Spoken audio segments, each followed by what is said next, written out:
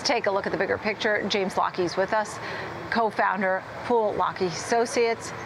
Tell me what you're thinking about. We're starting off a new week. We're waiting on a ton of economic reports, including the all-important jobs report on Friday. Yeah, the jobs report is really the headline of what we're looking at on Friday.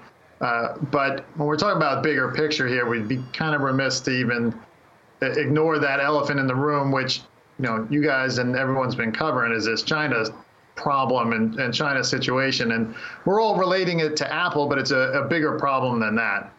If China doesn't slow down on these COVID restrictions, or in fact gets worse, or the political situation gets worse, that's going to have a big, big ripple effect with everything here in the U.S. and really worldwide. So it's really, a few big things. China is one, and the other big one is Russia. With China all in upheaval now, and everyone's talking about that, we kind of forget about that wild card as well. So there are some black swan, situations out there that are kind of overshadowing everything, which is actually pretty good news in the long run. I mean, we know the jobs numbers are going to, unemployment is going to go up a little, which is kind of what the Fed is looking for. We're just hoping it's not accelerating, too quickly. And we don't think that there's going to be too much, that job number probably is going to be in line with where we expect, and this, slowing down of the economy for sure.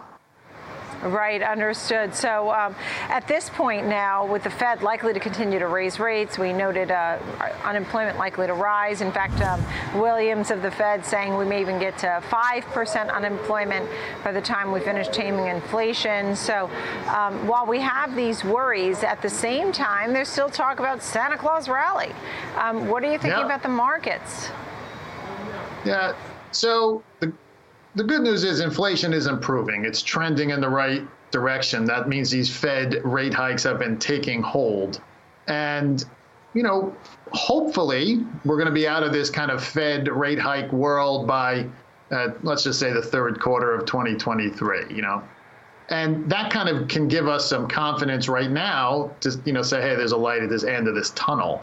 And, we kind of saw it a little bit with some good retail numbers and spending here over the Thanksgiving, Black Friday, and obviously we're still waiting on Cyber Monday numbers, but spending is up a little bit year over year. That's a good sign. People are utilizing these kind of flexible spending plans to make purchases today.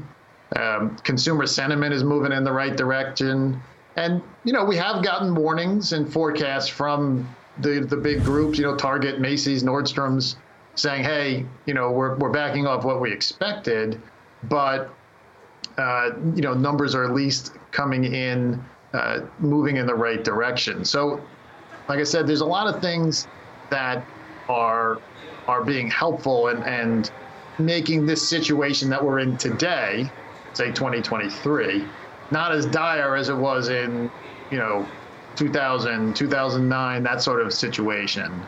Again, China and Russia could throw a monkey wrench into that, but, we seem to be indicating and trending in the right direction. And hopefully the Fed is in line with those thoughts. And, we're going to hear them talk about that this week.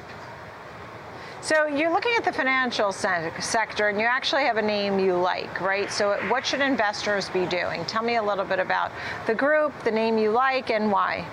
Sure. I mean, whenever we talk with our clients and anyone, we always are indicating, hey, how do you play this smart, right? We have a lot of negative and conflicting information. There's volatility. Ultimately, it's always, hey, if you think something's, undervalued, you want to slowly walk your way in. And when it's, above a value, you want to start taking profits. So it's always about doing things little by little.